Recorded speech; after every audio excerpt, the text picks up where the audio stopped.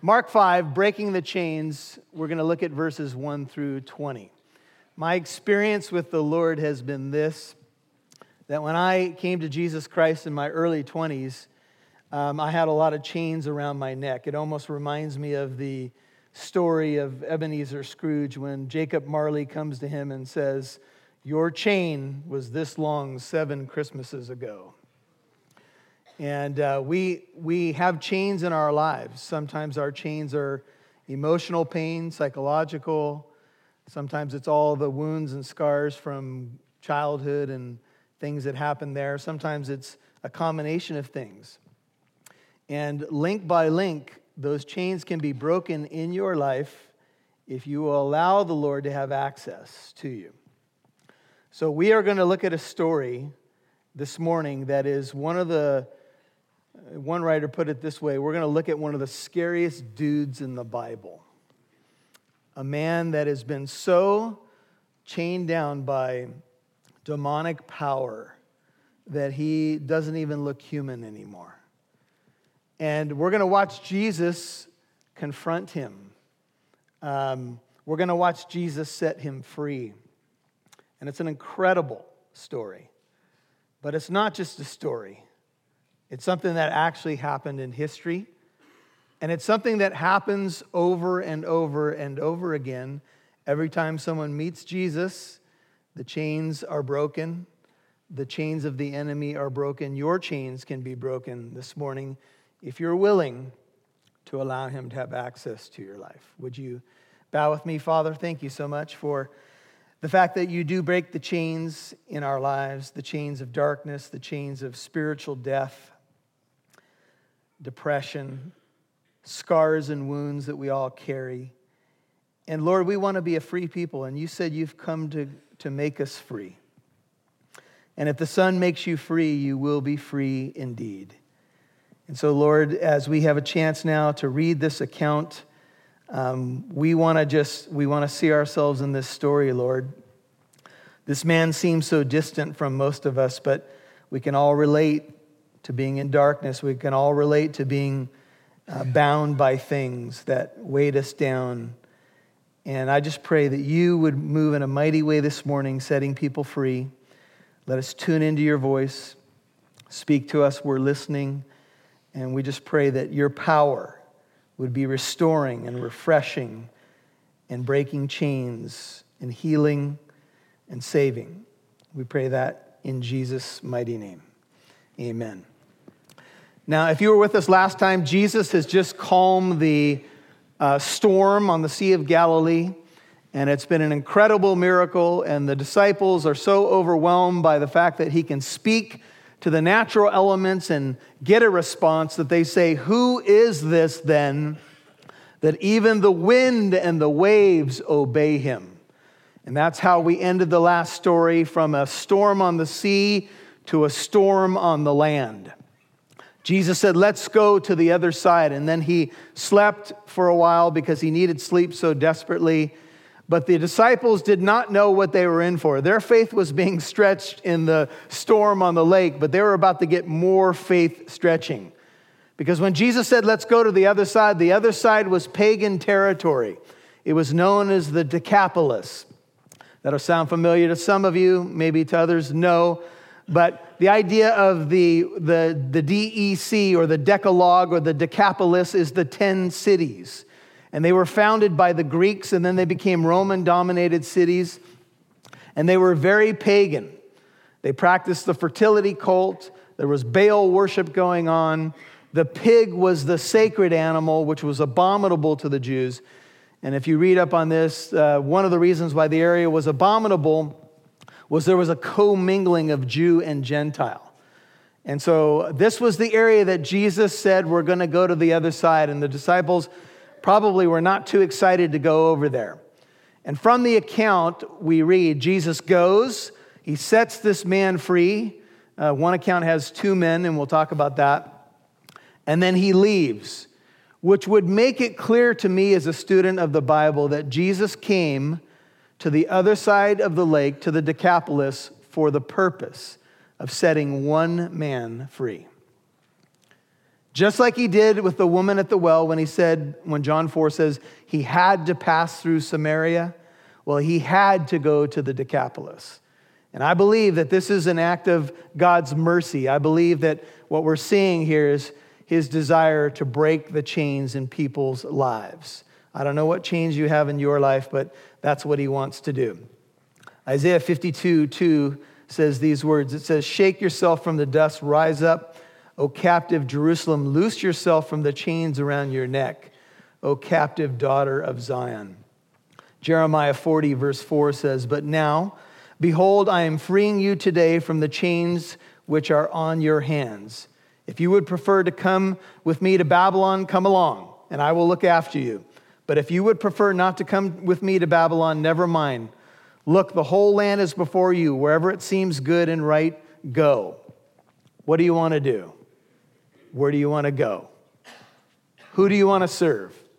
Jesus in John 10, verse 10 says, "The thief does not come except to steal, kill, and destroy. I came that they may have life and have it to the full." As a Christian, in my early years, I heard about this abundant life that Christians were supposed to be enjoying. Jesus said, "I came that you might have life to the full."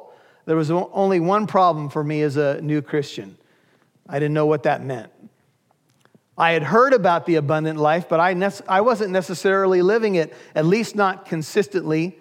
And then I found out there were two sides to this spiritual coin. Jesus came to give us life and that to the full, but there is an enemy who comes to what? Steal, kill, and destroy. Jesus came, 1 John 3:8, to destroy the works of the devil. That's why he came. He came to destroy those things that try to destroy us. His power is greater than all the power, not just on the earth, but in the universe. And Jesus says, amen, do you believe it? He says, let's go over to the other side, boys. It's time for some more faith stretching. Once you become a Christian, it's not just about your deliverance, it's about other people hearing about how their chains can be broken. And that's part of what Jesus was doing with the disciples. He was trying to show them that it's not about you arguing about who's going to be the greatest in the kingdom and getting your mommy to ask me if you can sit on my right hand and on my left hand. Boys, that's not what this is about. This is about you going with this gospel and showing other people how they can be free. That's what the church exists to do, to be missionaries. In fact, you could say that Jesus, his visit to the Decapolis is a short-term missions trip. Pretty quick, pretty short. Shows up in the morning, frees a man, gets back in the boat because they didn't want him to stick around. These 10 cities in rabbinic tradition, the teaching of the rabbis, were cities where Joshua had pushed the Canaanite peoples to the other side of the Jordan River. So that's why it was kind of seen as Gentile territory and dominated by that particular mindset. And here's where Jesus goes, to these 10 cities to set people free. This section that we're in right now tackles the 4 greatest areas where we have fear. I'm going to give this to you as an outline, and we'll tackle this as we go ahead. But if you're taking notes, let me just give it to you. 4 overwhelming fears of humanity. Fear of natural forces, Mark 4:35 through 40. Jesus has just calmed the sea. We hear of tornadoes, storms, earthquakes, the like. We can feel out of control, floods, that kind of thing. Jesus' power over natural forces, Mark 4:35 through 40. His power over demonic forces is in our story here, Mark 5:1 through 20. That's something else that freaks people out. Unseen dark forces. It can be a very freaky, weird idea. Jesus has power over them. The third area is power over physical sickness in Mark 5:21 through 34. Here's where Jesus will touch the woman with the flow of blood. She spent all her money on doctors, found no healing, no answers to her questions.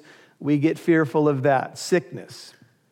And can we find healing in that sickness. And finally, Jesus' power over physical death is found in Mark 5:35 through 43, where he talks to the little girl who was dead and says, "Little girl, arise." Power over natural forces, demonic forces, physical sickness, and physical death. That's our Jesus.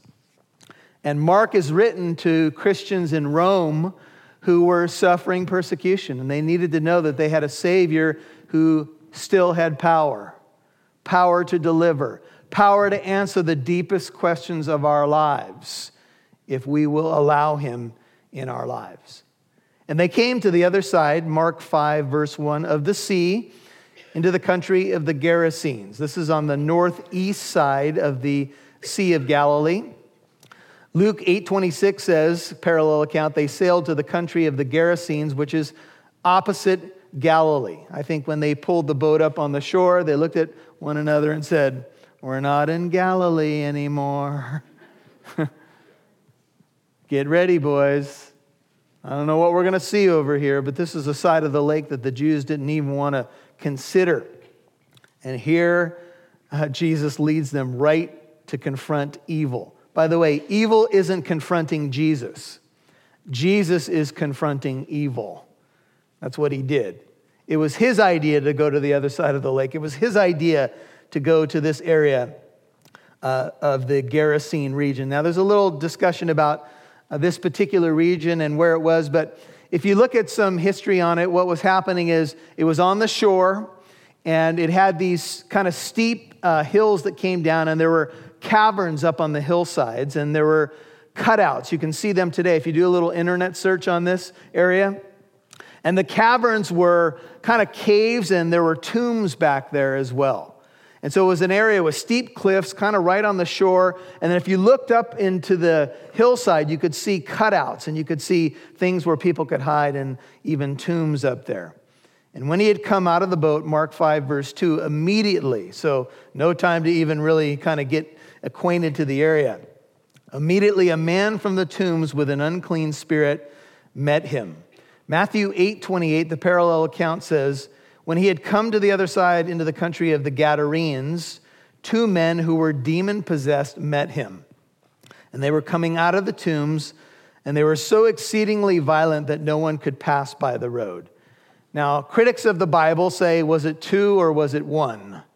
2 men or 1 man? 2 angels or 1 angel? You hear in different gospel accounts, there was 1 angel, then there's 2 angels. Well, wherever there's 2, there's 1. I know that's deep. Try to think about it. I hope you had your coffee. I hope you were able to get a donut.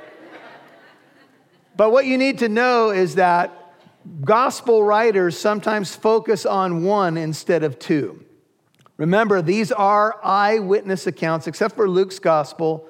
What we have in Mark is the recollections of Peter led by the Holy Spirit. Peter chooses to focus on the 1. Maybe the more dominant one, maybe the one whose transformation was more significant. I don't know for sure. But just remember, wherever there's 2, there's 1. This is not a contradiction. This is complementary. The gospel writers were aware of other people's recollections, and there are even critical scholars that say one gospel writer borrowed from another. So look, they're not dumb.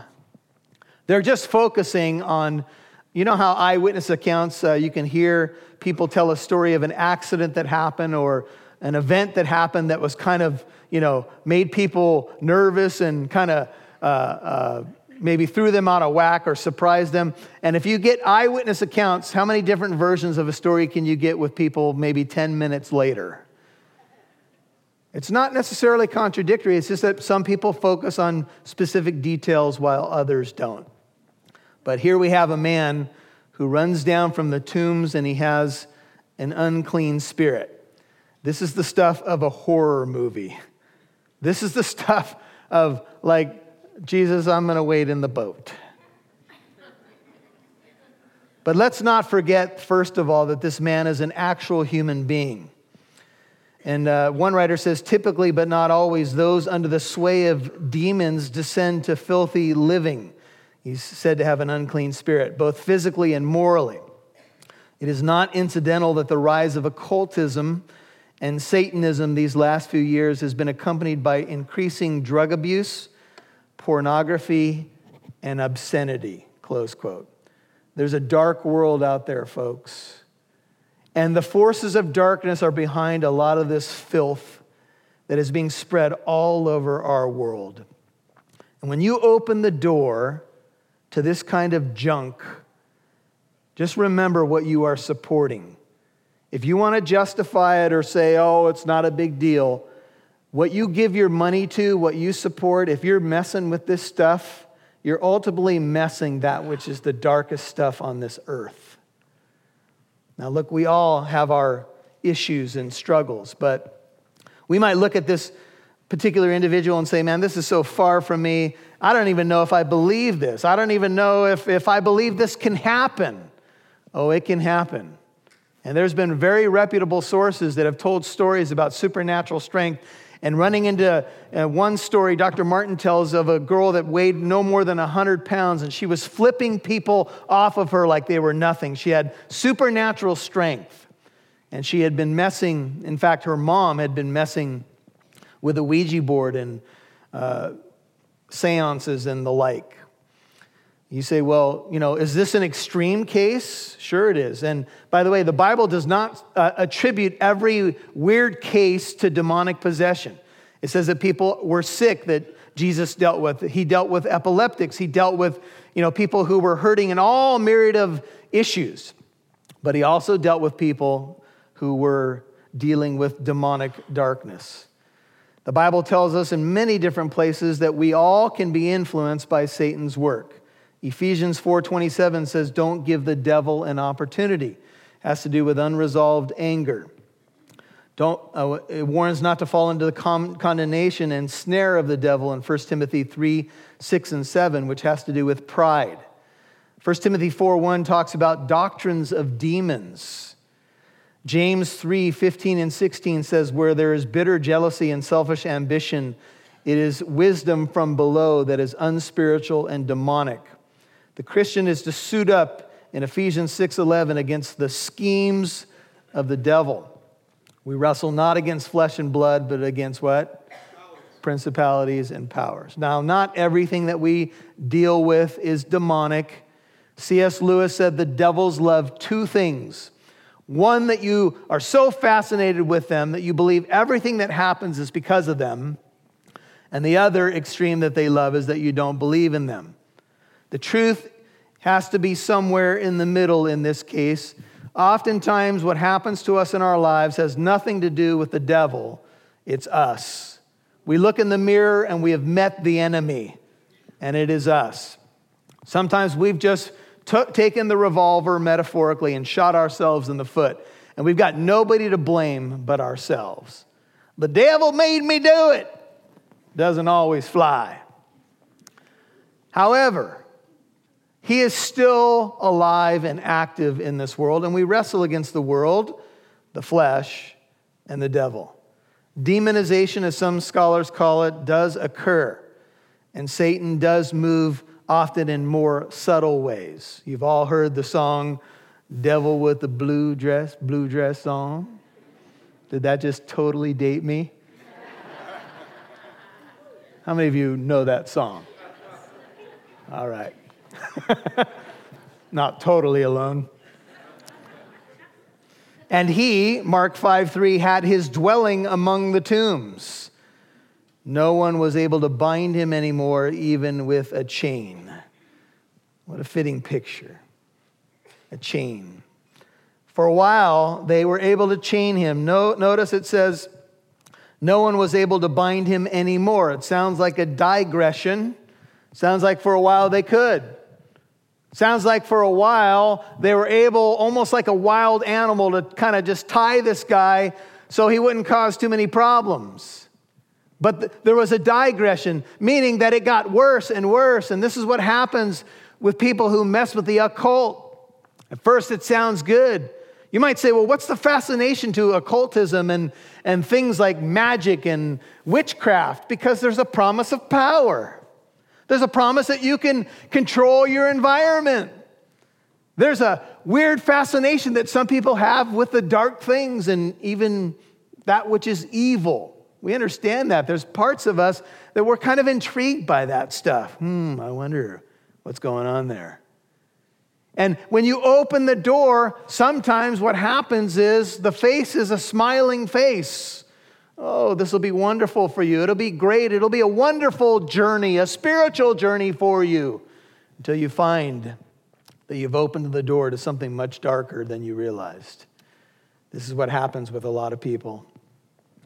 They become dead even while they live. 1 Timothy 5:6 says, she who gives herself to wanton pleasure is dead even while she lives. And these two men, and the focus here on the one man, they were the walking dead. He didn't even live in a house anymore. He lived among the tombs. How fitting. He lived among the dead because in all practical purposes, he was dead. Dead in his trespasses and sins. By the way, Ephesians 2:2 says, spiritually, that's where everybody is who doesn't know Christ. They're dead even while they live. But Jesus came to seek and to save that which was lost. Luke 19:10. He had come to save this man. Luke's parallel account, Luke 8:27, says, when he had come out onto the land, he was met by a certain man from the city who was possessed with demons, who had not put on any clothing for a long time. He was not living in a house, but in the tombs. The man was naked, and he lived in a graveyard. Weird. This is the stuff of horror movies. This is like, whoa. What is going on with this particular individual? We've heard some stories of people who have been on PCP, people who have been in weird states of mind, who run around naked, take off their clothes, and run around on the street. And when it happens, it's a bizarre situation indeed. And so he descends to this filthy living, and he has become indeed a sad man. Because he had often been bound with shackles, look at Mark 5:4, and chains, and the chains had been torn apart by him, the shackles broken in pieces, and no one was strong enough to subdue him. You might want to write in your notes there, not yet. He's about to meet someone who's plenty strong enough. But it's gotten to the point where even the chains that people tried to use, he's able to break them now. And maybe even some people saw it as a game. Maybe you took your buddies up there and said, hey, let's go and see if we can deal with the dude up there. Teenagers typically do that kind of thing. Where are you going? We're going to take our buddies over there to see the madman. Don't do that. Now he's breaking the chains. I think he's at such a point now that nobody even wants to try. Sometimes in the night, people hear howls and screams, and they say, don't go over there. Lost cause. Beyond help. Sign posted. Witch's Castle. Half a mile ahead. I would turn around if I were you. Fans, name the movie, The Wizard of Oz. One of the greatest stories ever told. And the lion, that sign was enough for him. Okay, let's go. I do believe in spooks. I do. Sorry. Anyway. And constantly, night and day, verse 5, among the tombs and in the mountains, he was crying out. This means to croak or scream or shriek. Gashing himself. It means to chop down and mangle. To cut oneself to pieces. He would scream, move among the tombs and the mountains night and day, constantly. And he would gash himself with stones. Whew. Radical. Torn apart, broken in pieces is a great description of the man. Intervals during night and day, he would let out a howl. He would gash himself with jagged rocks. One writer says, in an obvious attempt to drive out the evil spirits. The poor naked man was a mass of bleeding lacerations, scabs, infections, scar tissue, living in a delirium of pain and masochistic displeasure. The man was wild, naked, unkempt, and ill. And as a result, all were against him. In his lucid moments, he surely realized how repulsive, unloved, and unwelcomed he was. He was dehumanized, animalized, marginalized, and both frightening and fearful. What incredible misery. Every detail emphasized his pathetic condition. If you've ever seen the Lord of the Rings movies, you see the story, the backstory is told how Gollum came to be Gollum or Schmeagol. And the whole thing is when he finds the ring of power. You guys know that story, right? And he kills his friend for the ring. You don't know the story? Guys got to watch the Lord of the Rings story. Anyway, the ring just infatuates everybody. The ring it's a ring of evil. And so Gollum kills his best friend basically to get it. And once he puts the ring on, the ring begins to manipulate him and it becomes heavy and it begins to change his form until he deteriorates and he can no longer even be recognized for what he once was. It takes him down levels of depth of darkness, and it's an incredible scene. He doesn't even look, he's a hobbit, and he doesn't even look like a hobbit anymore. Tertullian says what is true of man is that the glory of God is a man fully alive, but what Satan wants to do is make or rob you of the glory of God. And so one thing that happens when people get into dark lifestyles is that Satan's attempt is to dehumanize them, to rob them of the image of God or the imago Dei. And this explains why some of what happens. In fact, if you've seen a person, for example, who's abused drugs for many years or been in a lifestyle that's taken them down, it's almost as if they've become less human. The image of God is almost robbed from them. 1 Peter 5:8 says, "Be of sober spirit, be on the alert. Your adversary, the devil, prowls about like a roaring lion seeking someone to devour," literally to gulp you down entirely. "But resist him firm in your faith, knowing that the same experiences of suffering are being accomplished by your brethren who are in the world." Just remember, Christian, greater is he that is in you than he that is in the world. And by the way, as a Christian, you cannot be possessed. I know sometimes people wonder about this. You cannot. There's not a dual level condominium going on here. You know, people say, can Christians be possessed? I don't think so. Christians have become the temple of the Holy Spirit. Can you be oppressed, harassed? Perhaps, yes. But he saw Jesus, verse 6, from a distance, and he ran up and bowed down. See the words bowed down? That's a single Greek word, proskuneo. It's where we get our word worship. I don't think he was worshiping, but I think he had no choice because the Bible says every knee will bow in heaven and on earth and under the earth, and every tongue will confess that Jesus Christ is Lord to the glory of God the Father. And he runs up and bows down. If you're one of the disciples, you have to be standing behind Jesus at this point. Unclean spirits were drawn by a strange fascination to Jesus, even though they knew he was their conqueror. In their view, the hated Son of God. Terror and malice drove them to his presence. And crying out with a loud voice, verse 7, he said, "What do I have to do with you, Jesus, Son of the Most High God?" By the way, that reference to the Most High God is in the Old Testament. It means that God, the God of the Bible, is the God above every God. He is the Most High. Pagans would often worship false gods on mountaintops, on high places. And the Bible says, no, you may worship your false god up there, but he is the Most High God, King of kings and Lord of lords, God above all gods. In fact, every other god is a false god, but Satan is called the God, small g, of this world. It doesn't mean that there's more than one true God. It just means there are false gods. The Bible acknowledges that there are other false gods. In fact, in the Ten Commandments, it says, "You shall have no other gods before me." But there's no other true God by nature. These are all false gods, masquerading and duping many, many people.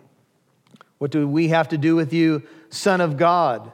Have you come, Matthew 8:29, to torment us before the time? Notice the demon speaking through the man says, I implore you by God, do not torment me. They were entreating him, Luke 8:31, not to command them to depart into the abyss. You see, the demonic spirits that are fallen angels, according to Scripture, they know Judgment Day is coming. They just don't want to rush it. And you can understand why. So it's kind of like, what are you doing here? What are you doing on the other side of the lake? Have you come to torment us before the time? Even demons know how to beg and plead. Please, don't. Jesus had been saying to him, come out of the man, you unclean spirit. And he was asking him, what is your name? And he said to him, my name is Legion, for we are many. The word legion to the Jewish mind means great numbers, but get this. A legion in the Roman army was 6,000 foot soldiers, 120 horsemen, plus technical personnel. If you take this literally, that means that this man is invaded by thousands of spirits.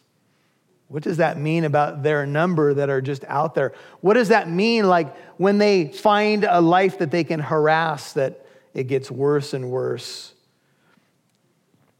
And he begged, verse 10, he entreated him earnestly not to send them out of the country. You know, once they find a place where they're comfy, they don't want to leave. Now, there was a big herd of swine feeding there on the mountain. Some of you have read this before, and you were reading this, and you're like, they're by the Sea of Galilee. What are pigs doing over there?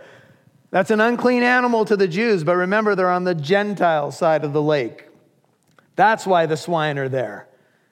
And it's likely that these are Gentile swine herders, and there's this big herd of swine feeding there on the mountain. All of a sudden, the demons entreated him. They begged him in a bizarre negotiation. Send us into the swine so that we may enter them. I have no clue why they asked that. You know, you could probably read 10 different opinions on what's going on with the pigs. I don't know. But they happened to be there. And I suppose for the demonic spirits that have invaded this man, it's better to go into the pigs than go nowhere or go out of the region. Or for them, a pig is the same as a man. That's maybe their view of life. And so what's about to happen is a whole boatload of bacon is about to go over the side of the cliff. Matthew 12:43 through 45, interesting cross-reference says, now when an unclean spirit goes out of a man, it passes through waterless places seeking rest and does not find it. Then it says, I will return to my house from which I came. When it comes, it finds it unoccupied, swept, and put in order. Then it goes and takes along with it 7 other spirits more wicked than itself, and they go in and live there. And the last state of that man becomes worse than the first. That is the way it will also be, says Jesus, with this evil generation. Matthew 12:43 through 45. Wow. It would appear that part of what Jesus is saying is that when a person hears truth, and let's say that something happens, a form of deliverance occurs in their life. Maybe you kick a habit or something, but the house does not become occupied by the living God. It becomes more susceptible for more evil. You can do things to improve yourself morally. You can kick a habit, but it doesn't mean that you've been transformed by the living God. What you need is the Spirit of God. And so he gave them permission, 13, and coming out, the unclean spirits entered the swine, and the herd, and I'm sure the pigs were surprised by what occurred. The herd rushed down the steep bank, so they're right there by the shore, into the sea. That's the Sea of Galilee. Notice this, about 2,000 of them, and they were drowned in the sea. The Greek tense here shows it as one pig after another down off the cliff. I would imagine with many oinks. Yeah. Down they go. Another one. Splash, splash, splash. I mean, can you imagine being like walking up in the middle of this? what in the world? They're going, what is going on around here? Strange, bizarre scene. Yeah, you've heard people joke, the first case in history of deviled ham and all that.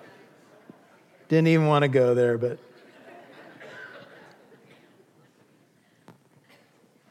in the process, the pigs become vehicles of judgment to the unsuspecting demons who pled to be cast into the animals. In fact, many prominent scholars believe that they were confined to the abyss, awaiting final judgment right after this moment. So this becomes picturesque. In fact, it may even foreshadow the lake of fire where all the demons will be cast one day. And so this is what's happened now. So now the camera pans to the herdsmen. They ran away, you can imagine, probably sprinted, and reported in the city and out in the country. And the people came to see what it was that happened. I'm sure they were going everywhere and saying, you won't believe what just happened. What? Well, the demon possessed the man up in the tombs. He was shrieking. This guy came up on the shore. He said, and the pigs, gone. It's not my fault. I didn't do it, I promise. And they came to Jesus. You can imagine this crowd huffing and puffing. They run up. They came to Jesus. They observed the man who had been demon-possessed. And notice what's happened to him. He's sitting down, clothed, and in his right mind. The very man who had had the legion. And the response? Now, here's a man who went around naked, crazy, who knows if he even sat down, possessed, and now he's sitting down, picture of being at rest, clothed. Maybe one of the extra cloaks of the disciples was given to him. Maybe Jesus gave him a cloak. And in his right mind. And they looked, maybe pigs were still going over, I don't know. And they looked at the man, and they looked at Jesus, and they were like, wow. Now you would expect that the next reaction the Bible would record would be joy. What happened to you, man? Wow. You were the legion? Yeah. The one that broke the chains, the one up there howling in the tombs, a plight to our whole region? Yeah. Lucid, calm, at peace, clothed. You expect the next reaction is joy, but no. The next reaction was fear. Why? Was the transformation too much for them? You know, sometimes it's an interesting phenomenon in our world. Some parents in our world get more concerned for the young people in our society after they become Christians instead of when they were out in the world destroying themselves. That's when they become more concerned. And even perhaps fearful. Don't take this thing too far. Don't give up your path or your career, honey, for this Jesus thing, right? Kind of take your time and measure your steps. The man was free. His chains were broken. What a beautiful picture of what salvation does. Makes us free, puts us in our right mind. I'm sure first awe, but then anger. And those who had seen it described to them how it happened to the demon-possessed man and all about the swine, and they began to entreat Jesus to what? To depart from their region? After they heard the story, they got probably multiple accounts. Even the demon-possessed man perhaps shared a little bit. The reaction? Please leave now. We don't want you here anymore. Wow. We don't want a bunch more people who are whacked out and possessed being set free. What? We don't like your kind around here. We kind of got used to us howling up in the tombs. Put me to sleep at night. I mean, what in the world? What's going on around here? Do you think that it's possible that an area becomes so used to darkness that when light comes, they just prefer darkness? The Bible says that men love darkness instead of light because their deeds were evil. This is tragic. Maybe it's even more tragic than the man himself, that these people, instead of a great revival happening in the city, Matthew 8:34 says the whole city came out to meet Jesus, and when they saw him, they begged him to depart from their region. Please get out of here. We don't want you here. Could it be because of the financial loss? Maybe this was part of the plan of darkness, was if the pigs go over the side, then people can be angry at Jesus because this is quite a loss financially, right? Is it possible that the people that were raising the pigs and maybe feeding the pork to the Romans who are dominating were compromising Jews? A thought. It seems unlikely given the belief system of the Jews, and that the Mishnah said you don't even mess with pork, but yet who knows what they were doing? What people won't do for money. Do you think that this was a message deeper than we might think? A slap in the face to materialism that will cause a man to descend and give up his values and become pig-headed?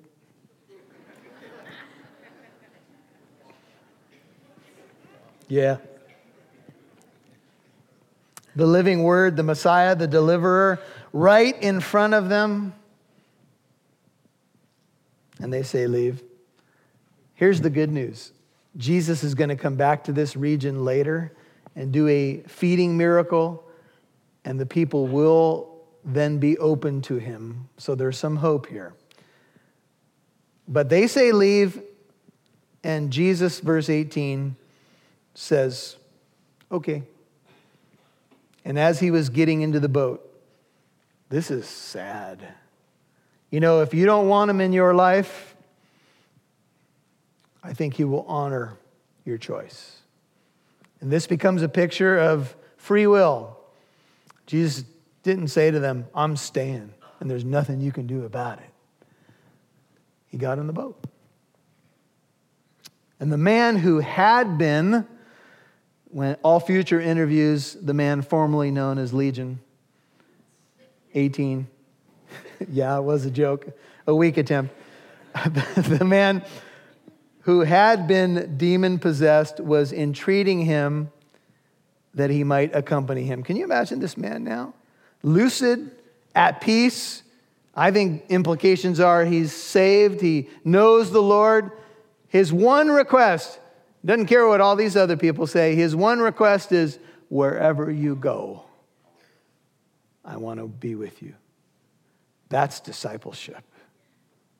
That's a man or woman saying, Lord, wherever you are, that's where I want to be. Wherever you send me, that's where I want to go. Whatever you tell me to say, that's what I'm going to say. However you tell me to live, that's what I'm going to do. Because I was once dead, and I'm alive again.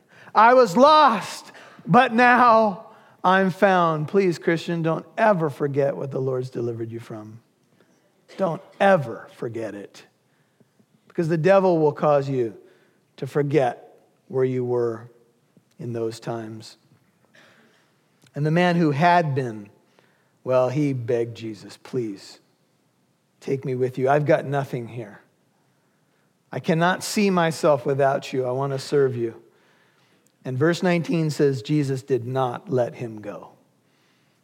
Do you know that there's sometimes when your prayer requests are good and reasonable, and you ask the Lord and it seems noble, and he says no.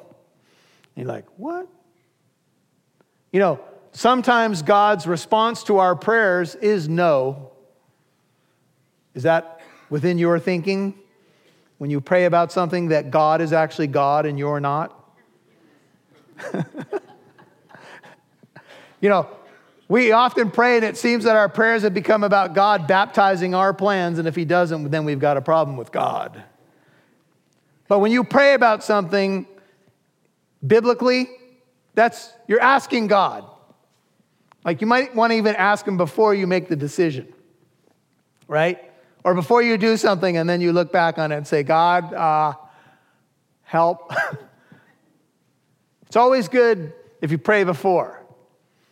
And so he says, Lord, I want to go. And Jesus says, no, I've got another plan for you. Go home to your people or your family. Look at 19. And report to them what great things the Lord, and Jesus is calling himself the Lord in verse 19, has done for you, and how he had mercy on you. No, I have another plan for you. Go and tell your people. You're going to go from madman to missionary right now. You're going to become a witness to the Decapolis in this region. I mean, who could resist wanting to interview you? The man formerly known as Legion. Tell me again, I just want to hear the story one more time, all right? How did he get there? What doors did he open in his life to get to this terrible state? I'm sure it started subtly. I'm sure he told the story on the circuit. Well, one little compromise, one little opening, one little, this is no big deal. I can handle this. It'll be all right. I won't get too deep into darkness. And finally, I found myself dominated by a multitude. I no longer even had control. And he went away and began to proclaim or herald in Decapolis, 20, final verse, what great things Jesus had done for him. And everyone marveled.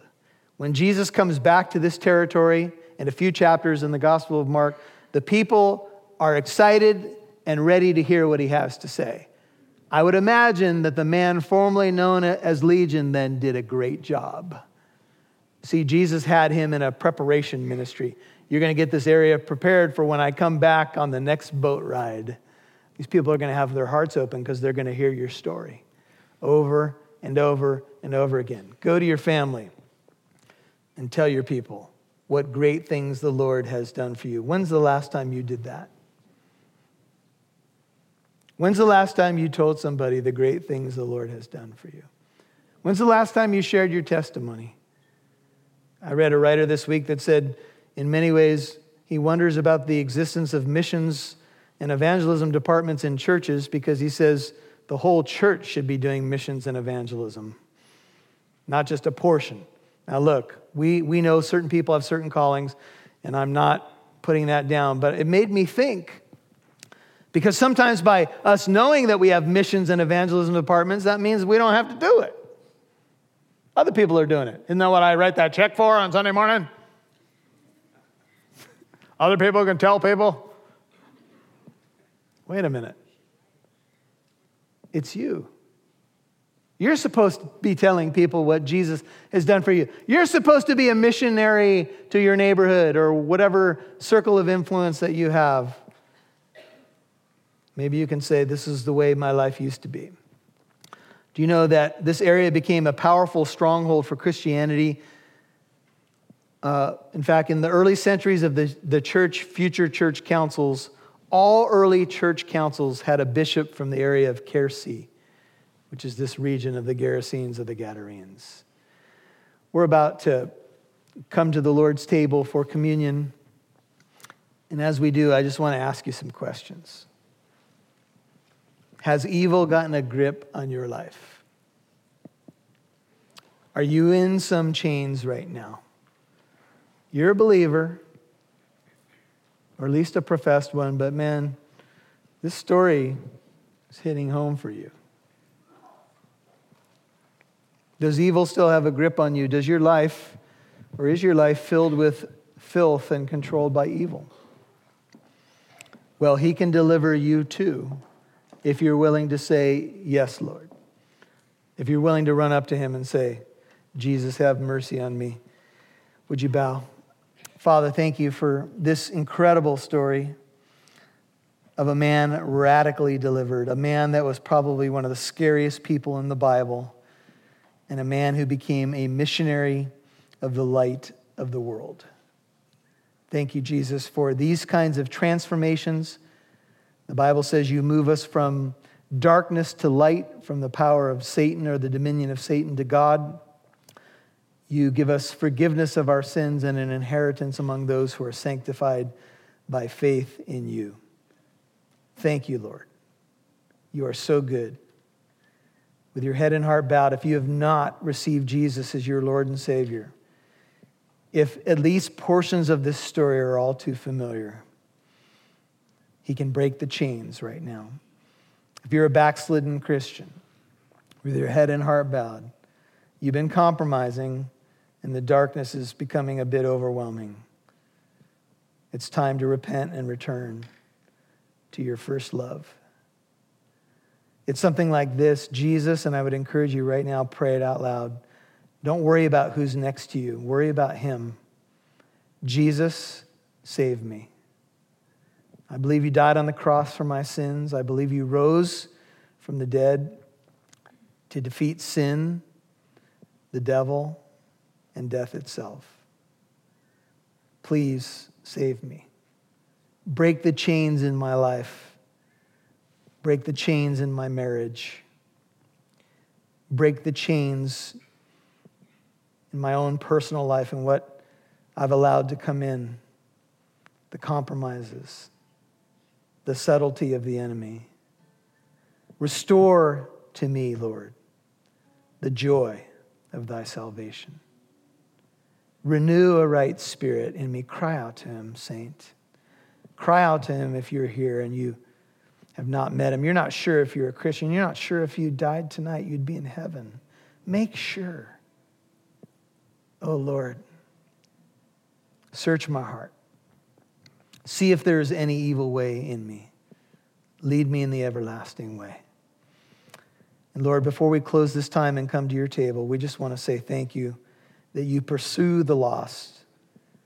Mark 10:45 says, you did not come to be served, but to serve and give your life as a ransom for many. And even in the case of this demoniac, the cross was ahead of you, and you would die naked, scorned, bleeding, mocked, ridiculed. And you would sacrifice on that cross for me. Thank you for loving me this way. I just pray that this room would be filled with people where the chains are broken. People are being set more and more free by the Son of God. Release your mighty power, Lord. Bring healing and restoration to all of our lives. We're all susceptible to fall. Forgive us for the times that we have, but let us also rejoice in a God who's full of mercy. Go and tell how the Lord has mercy on you, had mercy on you. Father, we just want to say thank you. And as we come to your table now, meet us here, refresh us, revive us. We pray in Jesus' name. Amen. As the elements come around, if you're a believer, we want to invite you to partake. Please hold them and we'll take them together in a few moments.